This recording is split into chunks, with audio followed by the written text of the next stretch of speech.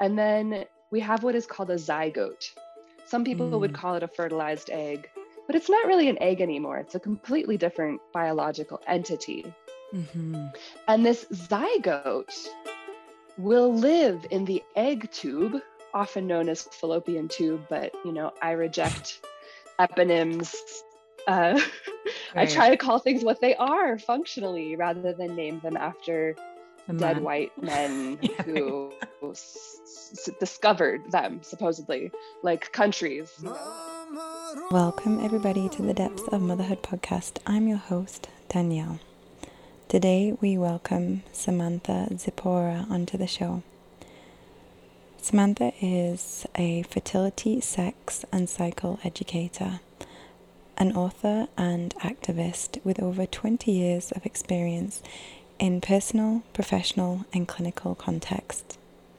She is devoted to breaking the spells of oppression in reproductive and sexual health through collective healing, liberation and education. She finds immense joy and purpose inspiring individuals to claim their power through body literacy and sovereignty. In this episode, we talk about fertility management as a human right, what is the sacred yes, and how we can all discover our own sacred yes. She unpacks the term birth control and explains other words that she uses to help talk about this topic. We discuss how plants are our allies and how we can incorporate them into our life with respect and to co-create. As you can see, this is a very, very vast topic, and the way that Sam shares her wisdom is so simple and poetic. This conversation was really healing for me because I had a lot of negative experiences around contraception, around sex from such a young age. I'd been taking the pill since I was 14 because everybody was taking the pill and the doctor would hand it out like sweets. And there was almost some excitement and pride in taking the pill, as though this was proving to the world that I was a woman. And I continued to take the pill throughout my life till I was around 23, and I was really disconnected from my cycle, as you can tell from what I'm telling you. And I would never have gaps because having my bleed would be so inconvenient for me, especially when I joined the army and I had to go into this linear way of living where I couldn't take breaks if I was on my bleed. If I was to have the cramps or the waves of emotions, then I would be pretty much exiled from my platoon. And I hated taking them. I hated the sweetness of them. I hated how they got stuck in my throat. I hated how I felt so foggy in my brain, how my body didn't feel like my own. And I still can't believe that I signed up to a pill every day of my life. And honestly, I was more afraid of becoming pregnant or having my period hinder my life in any way than I was to contract an STI.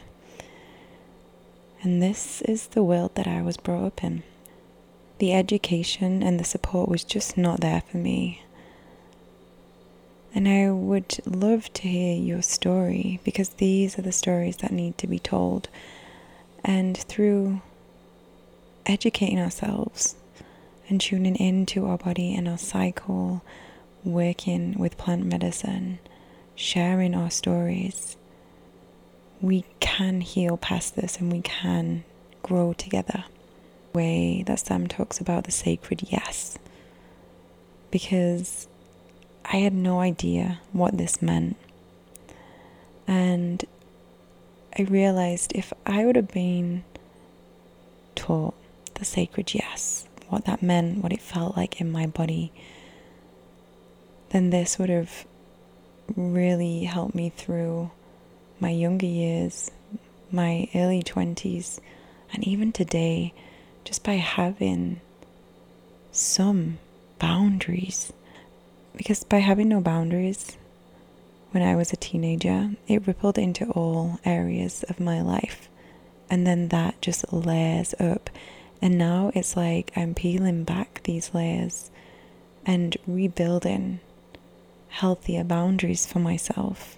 It's like, how many times have you done something that you didn't feel 100% yes on? That when you did it, it felt like almost dirty inside of yourself, like there was an aching, and it could be anything at all. And I think this practice of connecting to our sacred yes is something that is going to heal these past traumas that we're carrying and help us to really just drop back into ourself and our truth. There is a lot of information out there and it can get really heavy, but if you have this passion to re-educate yourself, just know that you're going to receive the right information at the right time, and trust the unraveling will come at the right pace for you. And I want to take the opportunity to say thank you and share my gratitude for you all for supporting this podcast. It means so much for me to receive your messages and get to know you more on social media and through your emails. And if you love the work that we're doing, please go and leave us a review on Spotify or iTunes. It really, really makes a difference. So in my world, I released my webinar for transmuting ancestral trauma. This is such an exciting time for me because I absolutely love doing this work with my ancestors, and I shared a free 20-minute webinar for everyone that signed up. And if you would like to see the recording, then you can head to the show notes and I'll leave the link there for you. Because honestly, this stuff that we're carrying in our body, in our mind, in our soul, we have to remember that we come from a very, very, very, very, very long thread. And that thread holds so much pain, so much suffering, so many ideas and beliefs, so much heaviness, and on the other side, so much beauty. And when we start to do the work, we can create space to see what is ours in each moment, and also see how we can hold space for each arising, and then connect into what is true for you, what is happening in your reality right now, and what will the next move be? What will serve you in that moment? Okay, let's tune into our body and taking your awareness to the crown of the head and feeling almost a heaviness at the crown of the head, an opening. And above the top of your head is this beautiful light, and it starts to trickle down through the crown of the head, through the whole body, the fingers, down the spine, down the front of the body, the legs, down to the toes. And every time you inhale, your body receives this light moving in from the crown of the head, filling your body with this light. Take 2 deep breaths. And on the final exhale, just allow your body to merge with this light. Everybody, to the Depths of Motherhood podcast. This week we have Sam Zipporah on the show. Welcome, Sam. Hello. Thanks so much for having me here. Oh, it's so wonderful to share this space with you. And I am excited to get into these questions that I have.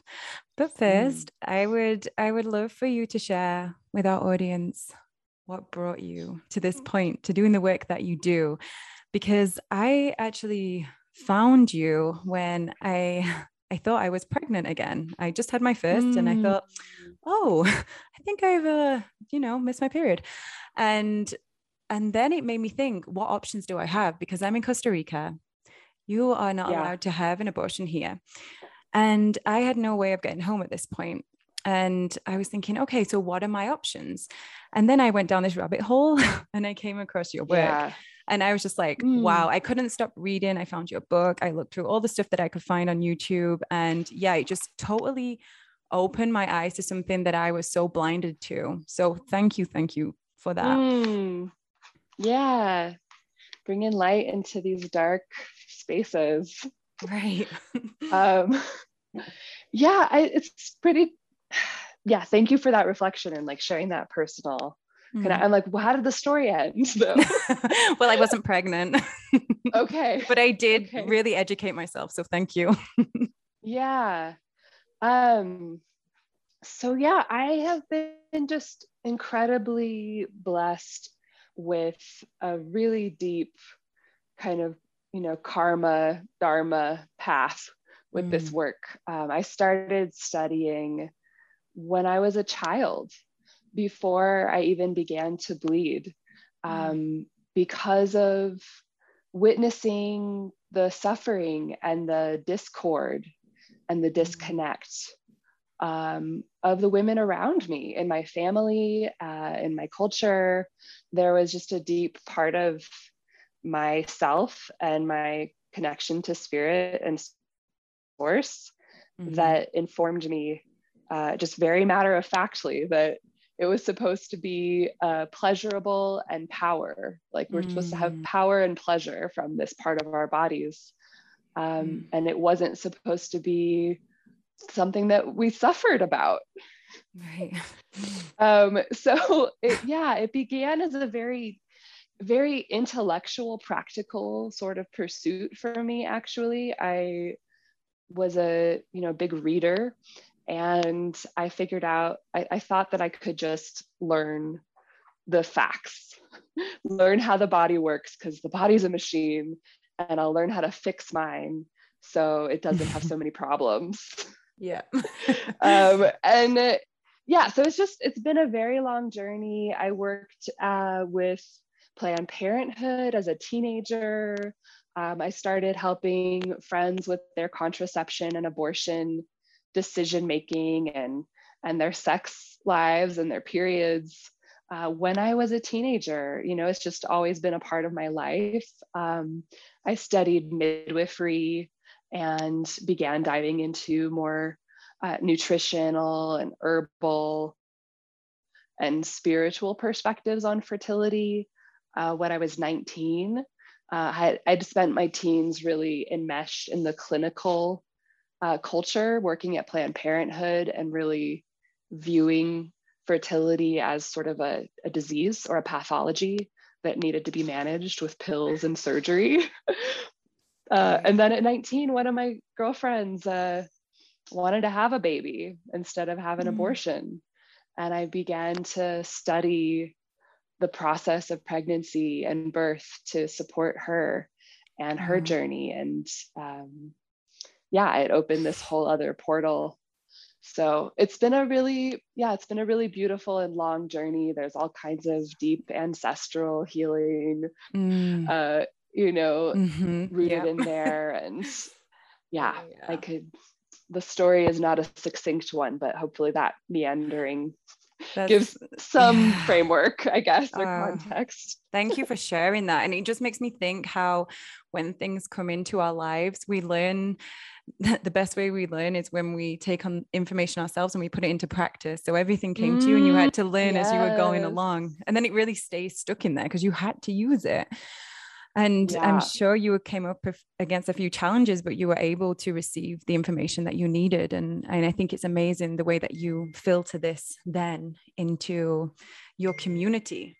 And also it's very digestible. The way that you share the information, you're filtering it in a way that's also taking in the history of what's happened up until this present moment. So everything makes sense. And you're not just telling people what to do, you're showing them that there's a different perspective and there's a wider range to look at so that you can take responsibility and make a decision. And that decision doesn't always have to be so painful, because you have the support from people around you, from the plants, from your ancestral wisdom. And I love how you do that. So thank you. Oh, wow, thank you. Yeah, I really appreciate that really clear, articulate reflection, because that is definitely what I'm trying to do. So thank you for telling me you're doing it. You're doing it. And thank you for saying that, because I remember when I was listening to you speak and I was thinking, wow, I love the way that you articulate things. And it just made me think of the words that I was saying. Because one of what I've noticed is when you're sharing is you take a word and you really want to understand it before you put it out there, because we are so conditioned with our words and our terminology. And it really gets you thinking how simple things can have such an effect, like when we use the term birth control, which maybe we can go into today. But sure, it's just incredible. We're all helping each other to grow, and that's wonderful. And it really filters us into what I wanted to talk about first, which was fertility management as a human right, because you wrote something in your book that said it's a human right and it's not a skill to be gained through fear, which I loved. Ooh, like, did I say that? You said that. Yeah, you did. Yeah, there's so much to it. What really comes to mind is understanding that from an anthropological perspective, women have always been managing our relationship with nourishment and the land and resource management. And understanding that our fertility is a resource, is an energy resource, and it's deeply, intimately connected with the way that we relate to the resources of the earth, right? Our bodies being the earth is not a metaphor. I love that. So it's an ancestral right, and it's even like a trans species, like a universal reality in terms of understanding how ecosystems work, how fertility and abundance work, which is in a cyclical manner where there's no fertility without death at all. And we're not on an infinite growth timeline. We have to be able to learn to manage and limit and be mindful and discerning about how resources are used and distributed. And so, then that's just been our job forever. Wow. And it's as women. And it's funny when you say that, it makes me think about how we are just programmed to believe that we live forever, even though we know we don't. But there's something like, you're not going to die, even though we've all known someone who's died, and we see things dying all the time. But even when you live in a big city, everything is new, nothing is dying. If it is, it gets changed straight away. So we're not used to seeing life and death in a cycle. Like if you live in nature, it can bring up a lot for you, because you see every day life and death, things eating each other, things killing each other, like this process of things happening. And that's too much for some people to be in nature and see that, because we're so used to seeing everything so perfect. I read something the other day about potentially humans, our Neolithic ancestors, learning about what plants would help with expelling a pregnancy or preventing a pregnancy and inducing menstruation by watching animals after going into labor, right? So the plants that create contractions in the uterus, observing other mammals having this relationship with plants. So the animals take them, the animals will consume them? Yes. Oh. Yes. Wow. Animals know how to work with plant medicines, and absolutely, right? They have a more intact Yeah. relationship. So they saw this, they saw that the animals were going towards things that would create contractions. Wow. Right. And so we're like, oh, the animals are eating this particular plant when they are going into labor or when they're waiting for their placenta to come out. Wow. Maybe if I use it, it will help movement in my uterus. That's crazy, actually. It doesn't surprise me. It just makes me so, I don't know, excited inside, to see that we're noticing what the animals are doing, like their relationship with it. And is there any Yeah. information on animals taking it to stop the pregnancy, to have a pregnancy release? Do You animals know, decide? Is there any information on I'm that? not sure about that. There's a lot of information about them just eating the babies. So, That's a lot more common, right. is just being like, I need this protein. You'll do. I cannot afford to like grow you. Yeah. But really, we look even beyond the animal world. Look at like, I really think that if you're able to have a little bit of poetry Mm-hmm. and creativity in your perspective, I really think that we can see something resembling abortion Right. or contraception in Mm-hmm. every single species on the planet. Mm. That there is a process of avoiding reproduction or beginning the Mm-hmm. process of reproduction and then Mm. halting it, again due to resource management. Right. Right. And that it really brings into these really large existential questions around the pervasive belief that human consciousness or will is not part of nature. Right. And I'm just Right. like, it's Oh part my of gosh. nature. Totally. Contraception and abortion are natural, they're part of nature. Mm. I did my first women's circle.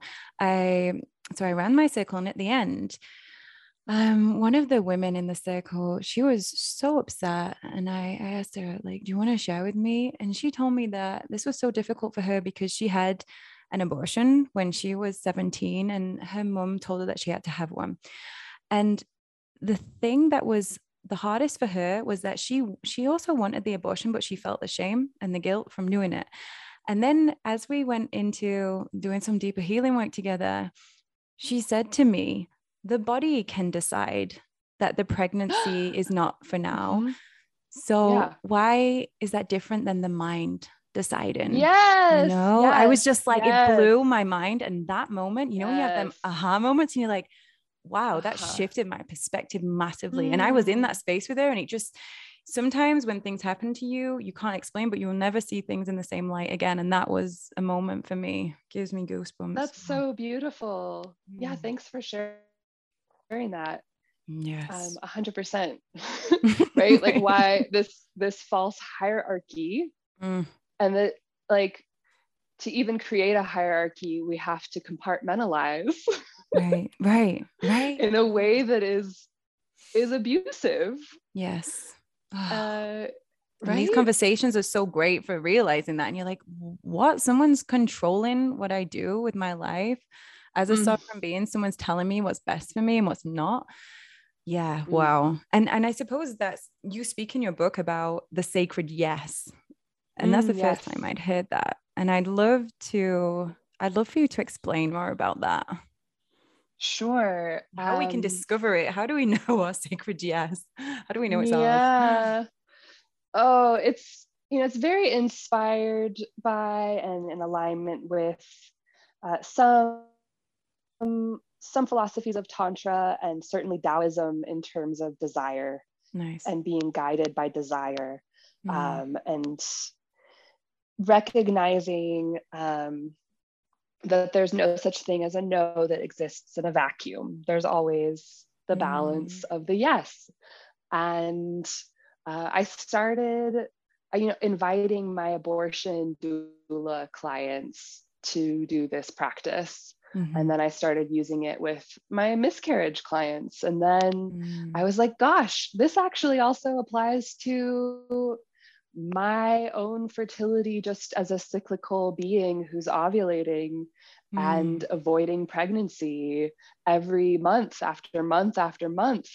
And so the practice of, developing a sacred yes and embodying your sacred yes with your fertility and your sexuality is really, about defining what you desire and what it is that you want to use your consciousness and intention and, the gift of this vessel, this embodiment, to be really specific about what it is that you are calling in, what it is that you want to conceive and nurture and gestate and birth.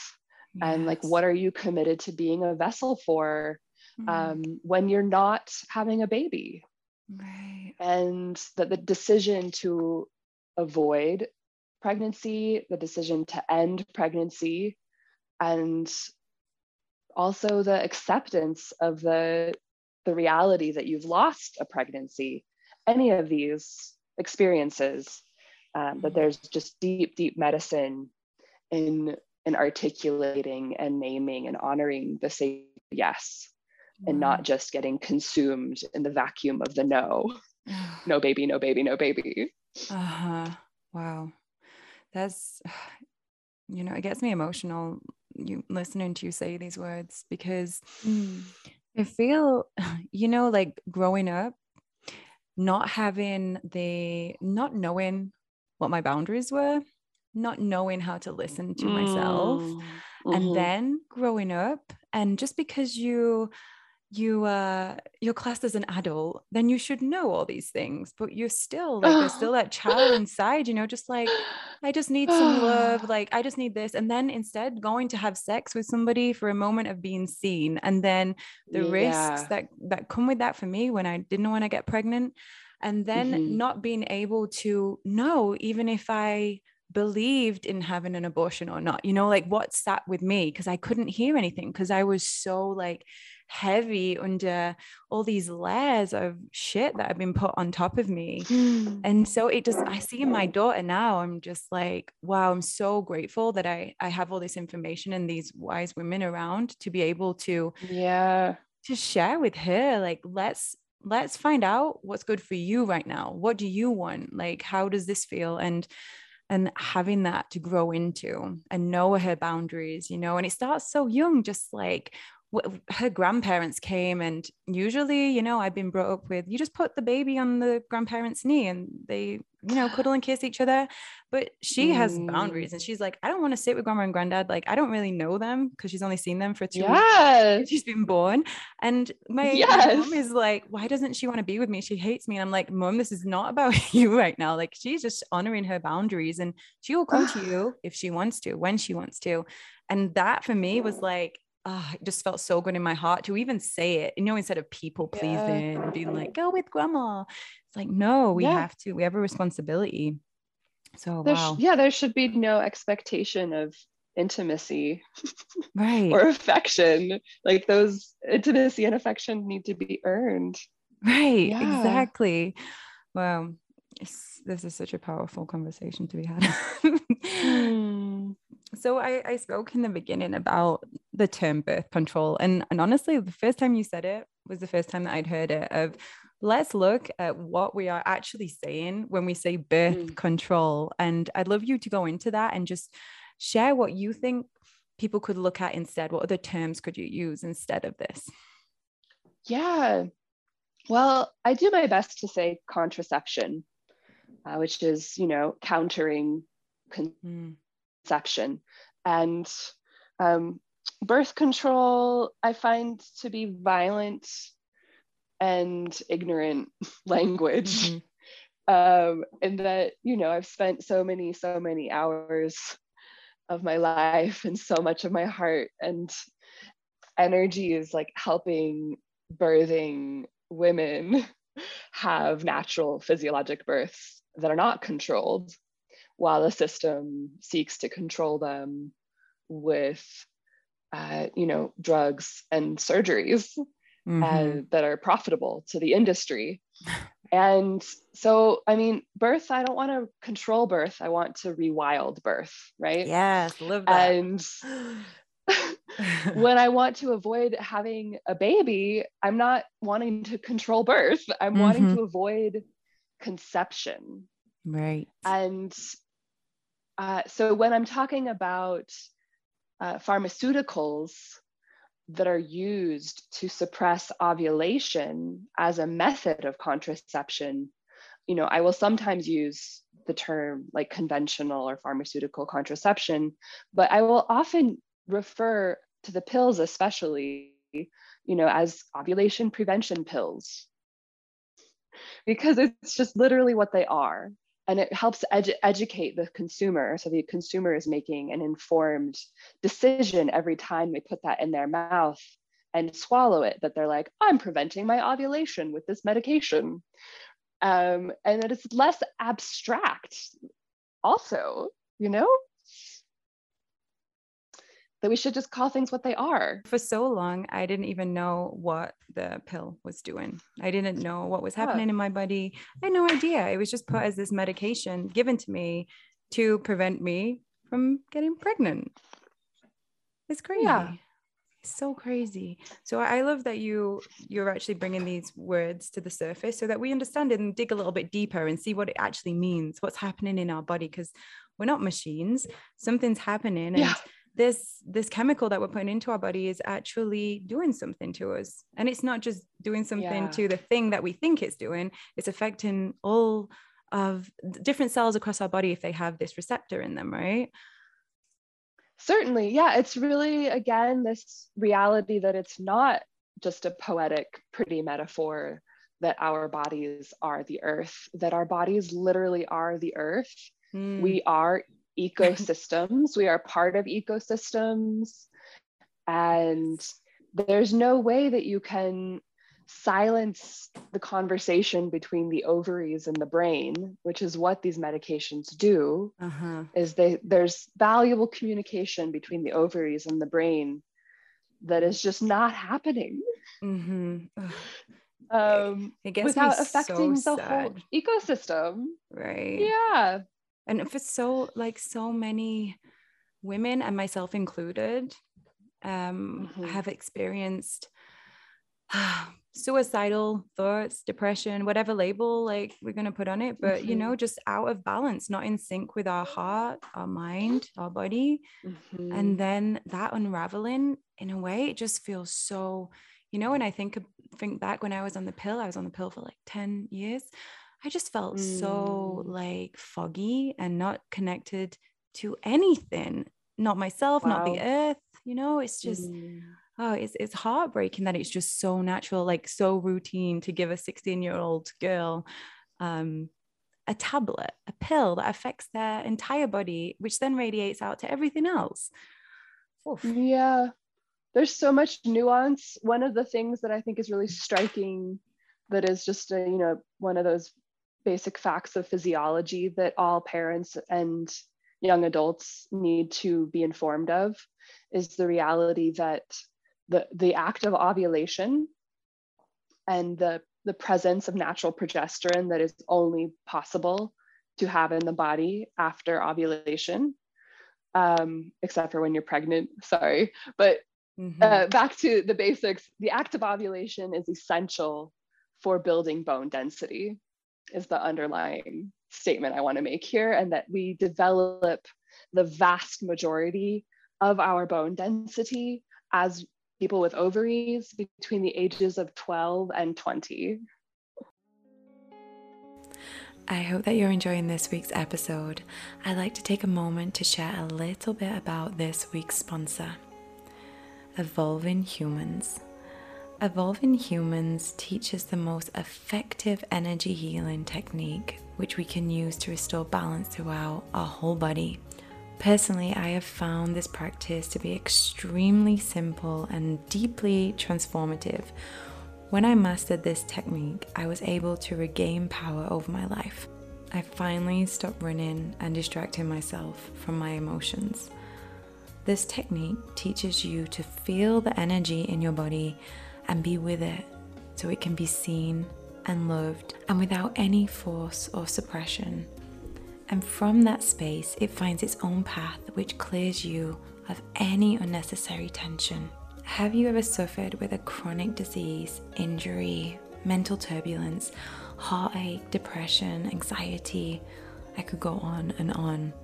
The question is, what do all of these expressions have in common? They create a sensation in your body which creates a discomfort or a pain. What do you usually do when you feel something like this? We are taught to do whatever it takes to remove the pain. Wouldn't you like to heal yourself without relying on an external source? Like I mentioned before, it's so simple. It takes no mental power to do this. You literally just have to feel. Evolving Humans are offering a 10% discount on their course, which will share everything you need to know. Visit evolvinghumans.com and use the code motherhood22. And I'm going to put all the links in the show notes. Thank you for listening and enjoy the rest of the show.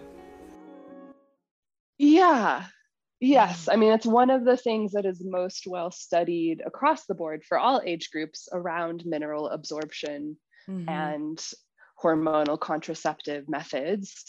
Any time that you're suppressing ovulation, you're suppressing progesterone, and progesterone does so many beautiful things for the body. And one of them is it's very essential for the absorption and processing of minerals. So you can literally be eating the most beautiful, wonderful, nourishing diet, but if you're not ovulating, you're not going to be absorbing those minerals the same way. Wow. That's the first time I've heard it like that. Especially our teenagers, right? Like all of us, but like especially we need to give our young people a chance to build proper bone density. Yeah, give them a strong foundation for everything that's about to come. Yes. Yeah. It's just so absurd that we should be suppressing our ovulation. Isn't it? I can't believe we even have to have a conversation sperm, about it. They're fertile every day, the people that make sperm. Right. Every day. Make it a sit back. Just like, it's okay, the women are dealing with it, it's fine. It's so wild. Crazy that it's not wild. It's just but just most people that are taking these pills also don't know that if they were having a natural cycle, that there was only like an average of 3 to 6 days out of the whole cycle that they could conceive. Right. And why aren't we taught this at school? And it's not rocket science either. I've watched your videos really and not. I learned so much in like 10 minutes. I was like, why didn't I know this? It's crazy. Oh, I'm so glad. Yeah. It's systematic oppression. So. Right, exactly. It's not just crazy. It's like a highly strategic and profitable systems of oppression that really, we can trace it back to the Industrial Revolution.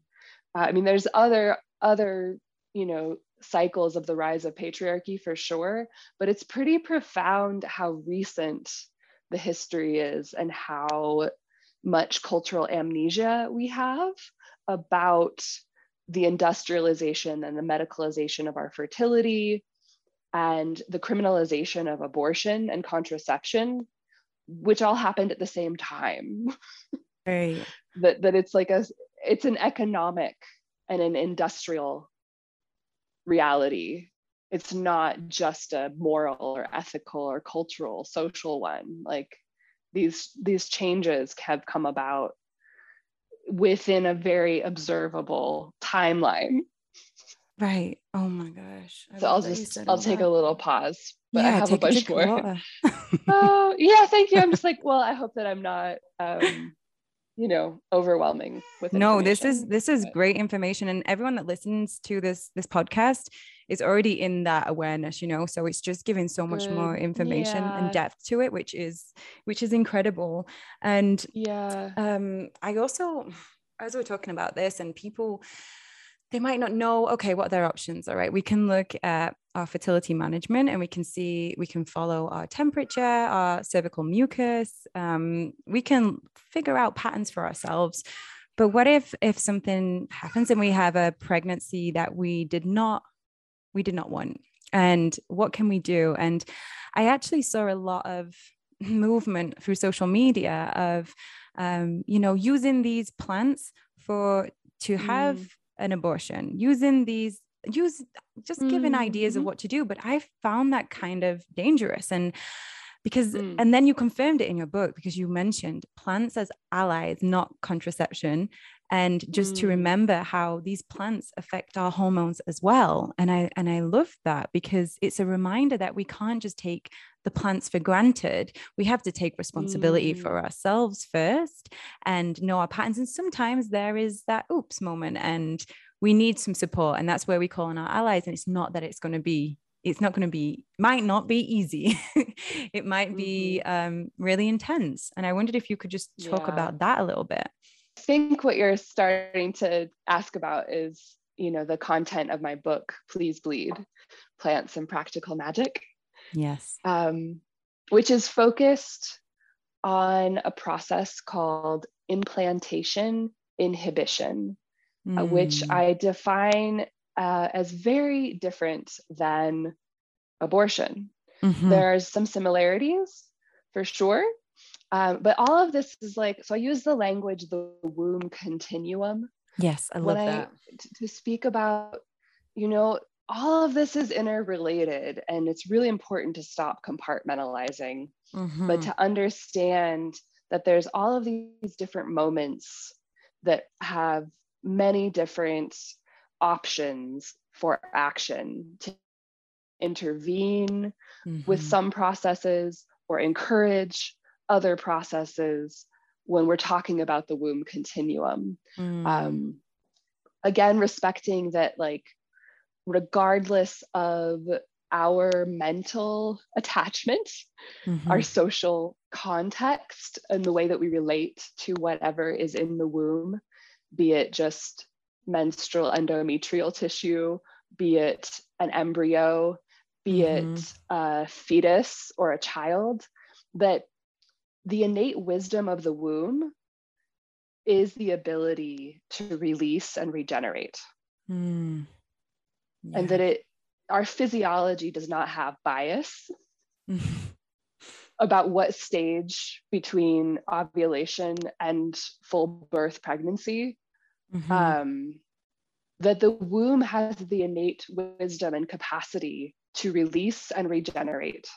So anytime that we want to encourage that release, in the case of an implantation inhibition or an abortion, for example, that there are in fact ways that we can work with that innate intelligence, that it's like catching a wave, almost. Yeah. Understanding that the wave is coming at some point. So that's just kind of get your surfboard.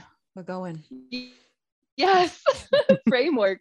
And just to understand that it's really important that we understand that there is a difference between conception and pregnancy from a purely physiologic perspective. I understand there are many different spiritual perspectives around that, and we could have a whole other podcast on that topic. And it would never end. But yeah, or we can chat a little bit about it in a minute, because I have a lot of thoughts and feelings about consciousness and when spirit and matter intertwine and how that all works. But conception is when the sperm meets the egg, right? And there's actually a flash of light when this happens. There's a chemical reaction. Yeah, I saw that. The egg. They have images, right? A flash of light. Yes. And that is what we call conception. It's what we are avoiding with contraception, right? We don't want the sperm to meet the egg. That moment happens, and then we have what is called a zygote. Some people would call it a fertilized egg, but it's not really an egg anymore. It's a completely different biological entity. And this zygote will live in the egg tube, often known as fallopian tube, but I reject eponyms. I try to call things what they are functionally rather than name them after dead white men who discovered them, supposedly, like countries, like we're indigenous to these body parts. This is how they work. Anyways. Before them, they didn't exist. Yeah, there's this whole lifetime. There's this whole process of this zygote evolving, these cells multiplying, that takes on average 3 to 6 days to even make it down the egg tube into the uterus. And then it's another 3 to 6 days for an average. And this is a total I got from one of my girlfriends who is just getting her doctorate in public health. And she helps me do all of my citation work for my courses and my books. Nice.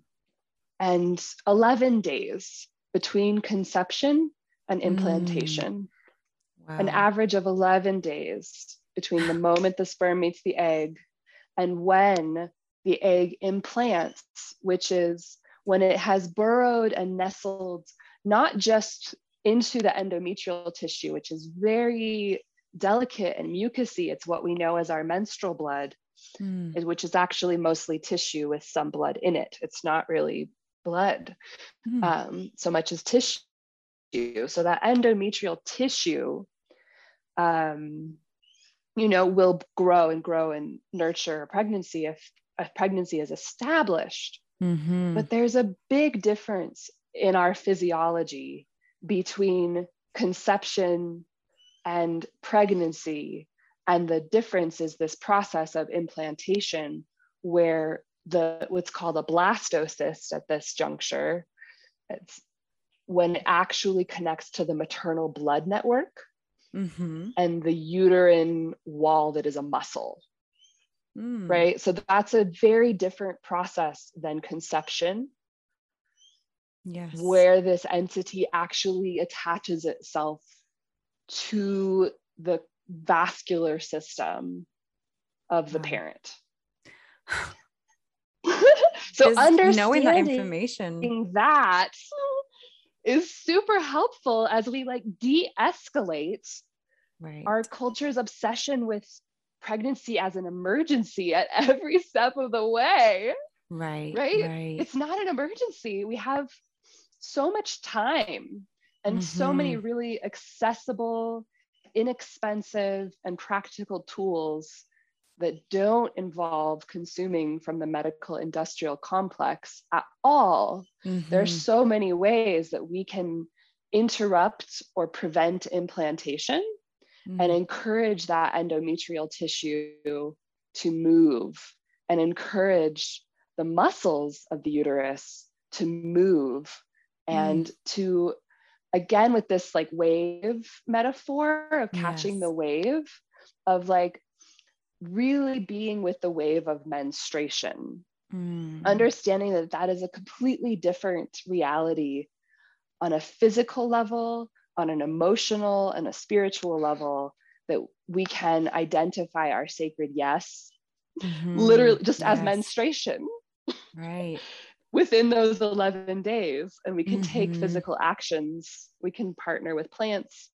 We can use acupressure, acupuncture. We can work with yoni steaming.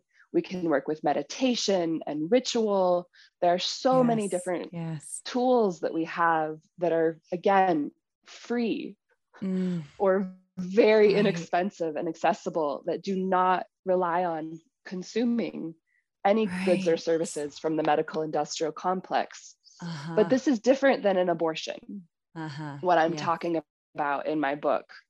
It's implantation inhibition, and it's action taken based on self-awareness, where you have no pregnancy test, you have no ultrasound, you don't even really know intellectually for sure, there's no way to confirm that a conception happened, but you can take these actions if you have an accidental sperm exposure in the fertile window. Yes. Again, to say yes to menstruation. And it's a totally different thing to be like, yes, menstruate, rather than no baby. And that's, again, the sacred yes. It's a different feeling than that feeling of, oh shit, am I pregnant? That's a completely different feeling than saying, yes, let's bleed. Yeah.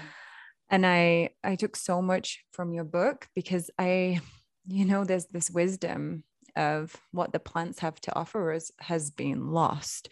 And just from knowing some of the basic plants that we have available to us, that actually probably a lot of us consume in the day, and knowing how they affect our body. Like there were some plants in there that I had no clue about, and I had consumed them during my pregnancy. And it's just it's just I did not know, and no one told me. And there's some obvious ones that you would say avoid during pregnancy or things like this, but there's something there that I was like, oh, I've taken that, because it's just this idea also, like an ignorance from my side, that plants are good, just consume them, like any plant, because it's from the earth.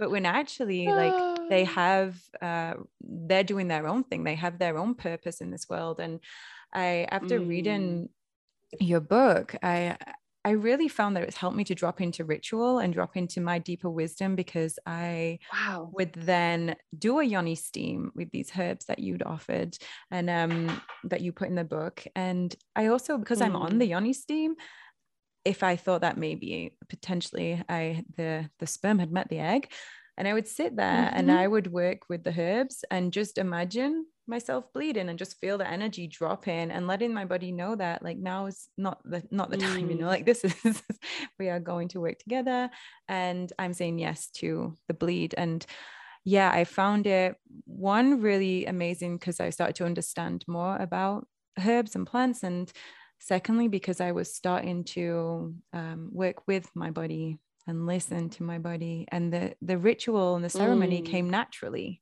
So thank you so much for offering that.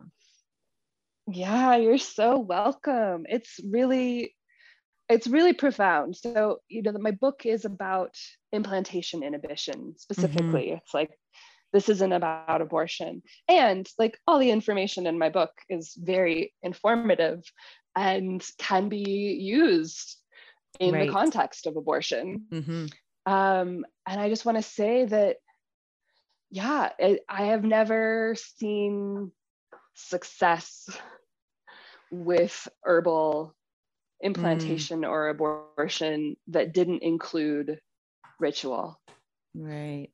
That so didn't powerful. Include just a deep respect and humility. Right. That intention that comes with that. Yes. And I feel like that is part of the beauty of the medicine of of being with our plant kin in that way. Again, like, having this memory of this synergy that our bodies and plants have been we have this history of mutually beneficial relationship, of symbiosis, where our fertilities support one another, right? Where our blood nourishes the earth, where our wildcrafting practices stimulate fertility and growth and spread the seeds of different plants and things like that. And that is our ancestral legacy. That is, 4,000 years of documented history of herbal fertility management. That to think that herbal abortion is not possible is to insult and deny just so many earth-based and indigenous traditions. But it's so different. Like, they're not pills. You don't have like a specific formula that you drop in your mouth to take a specific action. You have to build a humble and intimate relationship over time that is not emergent. Again, just like taking that energy of emergency out of the whole thing. Knowing that, like, we're taking actions to engage with natural processes, the natural processes of menstruation and contraception and abortion, that those are part of nature. Yes. And nature takes its time also. Yeah, in a world that's so busy and wants everything done yesterday, it doesn't work like that. Right. I actually Right. want to say, whilst we're in this space, that my friend who she has dystonia, which is it's something that affects a part of her brain and continues to affect the rest of her body. And she sometimes have these moments called storms where her body will go into contraction and different things. But she hasn't bled for many years, and she was on a lot of different pills, different medication because of her dystonia. And also they had her on the contraception since I think a very young age. And they said, because it will make it easier for you if you don't have your period. And she believed this for so many years. And we both read your book at the same time. And I'm happy to report that she came off of the contraception, and she has had, I think she's on her 4th bleed right now. And she said it's the first time she's seen her blood look the way that it did. And, you know, like she was able to create a relationship with it again. And it's been deeply healing for her, not just to have her period back, but to also see that the stuff that she's been told is not all truth. So I just wanted to say that while you're here, because it's really changed her life. So thank you. Wow. Yeah, well, the truth is the felt experience, right? Yes, yeah. The truth is not something that a doctor or a book or anybody outside of your own visceral, sensual, emotional reality can define for you. Yes. And yeah. That's why stories are so, the that's like telling so stories. So good. I feel like the womb is a really great barometer of truth a lot of the time, and the way that we experience our blood and our cycles has a way of bringing us into our truth. And that's part of what they're so afraid of, right? Because then women might come the together overculture, as well, right? Like trying to control all this shit. They're like, oh no, what if they know the truth, which is that they're incredibly powerful? What if they tell each other things as well when they gather and talk about their bleed? What if information gets exchanged? Because that's what it is when we're sharing stories, and it's helping us to remember again. It's so powerful. Well, I just want to say before we end that this has been such a beautiful conversation and deeply inspiring for me. And I know for the people listening, and I would like you to take this space now to share anything that you have to offer to anyone that's listening, and what, if you've got any other books coming up, or what courses you're doing, or your subscription. I know you have a lot of things happening, so I'd love for you to share. Thank you so much for that invitation. You're welcome. Everything can be found on my website, which is just my name.com, Samantha Zipporah, Zipporah. And I really, the umbrella through which you can access all of my resources, my books and my courses, which are abundant right now, mostly around contraception and abortion, but there's a lot of other topics of the womb continuum and sexuality explored. They're all in the Fruit of Knowledge learning community. And there's a massive video archive of past teachings, which include Please Bleed and abortion pill info session for the GNYs. And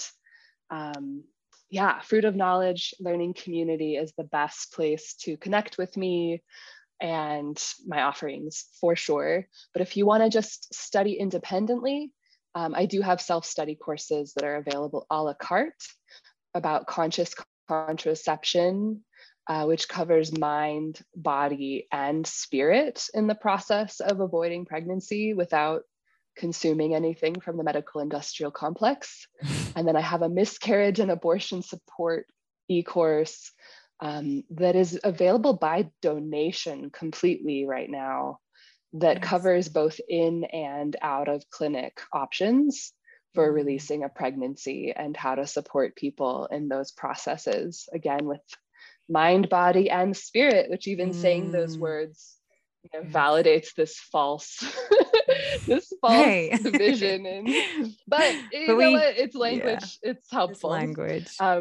I've read that too. It's incredible. I read I've also read that. I went for it, really went for it. Thank you. Thank you so much. And the book Please Bleed, Plants and Practical Magic is out there. I guess one of my big requests, because I think you have a pretty international audience, maybe, is I really want help getting my physical books out into the world. That is my big request, like of all of my creative projects and heart songs. Like having physical books out in the world just means so much to me. I can hear it in your voice. This is the next thing. I want people to hold them and like take notes in them and earmark them. And so if you have an idea of either a brick and mortar retail space or an online shop that you like that might carry my books, that is just like a personal, like, well, help me out, get this consciousness out there. I like that you're putting it out there. Great. There will be some more. I have everything's on the internet. I have but everything that is digital that I've created has a physical anchor in this dimension. Nice. You can order the books and the workbooks for all of my digital offerings. I love that. And that's just super important. Because things can get lost online as well, amongst all the noise, and if you have it there physical, you can see it and it's a reminder and it's like you have a relationship with it. Exactly. It's so it's and you so love valuable. books, right? I mean, it's how I am such a big book nerd. Yes, I read a lot. I see your picture on your website, on your with all my books. Your story. Is that your book? Is that your library? Oh my gosh. So I can see all the books that you've read. So I might take a good look at that and see which ones I need to get my hands on. Well, in Fruit of Knowledge, also, I have a really robust resource library that has all of my favorite books listed as, just if you want to search by topic specifically. So we can see your journey to this point with the information that you've been absorbing. Nice one. Yes. I love that. Oh, and you are on Instagram. Anywhere else that we can find you? I'm on Instagram. That is plenty.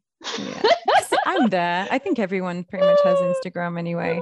Instagram. I have a no DM policy though. Please email me if you want to talk. Good for you. I stay out of DMs on Instagram as much as possible for my own sanity. But I do post and share stories quite often, so I would love to see folks there in that capacity. I hope everyone goes over and follows your journey. It's super inspirational to go and check in with what you're up to and what new information you're sharing, so thank you. Thank you. All right, it's just been a wonderful conversation and so much gratitude for you taking your time and pouring your life force into this episode. We really, really appreciate it.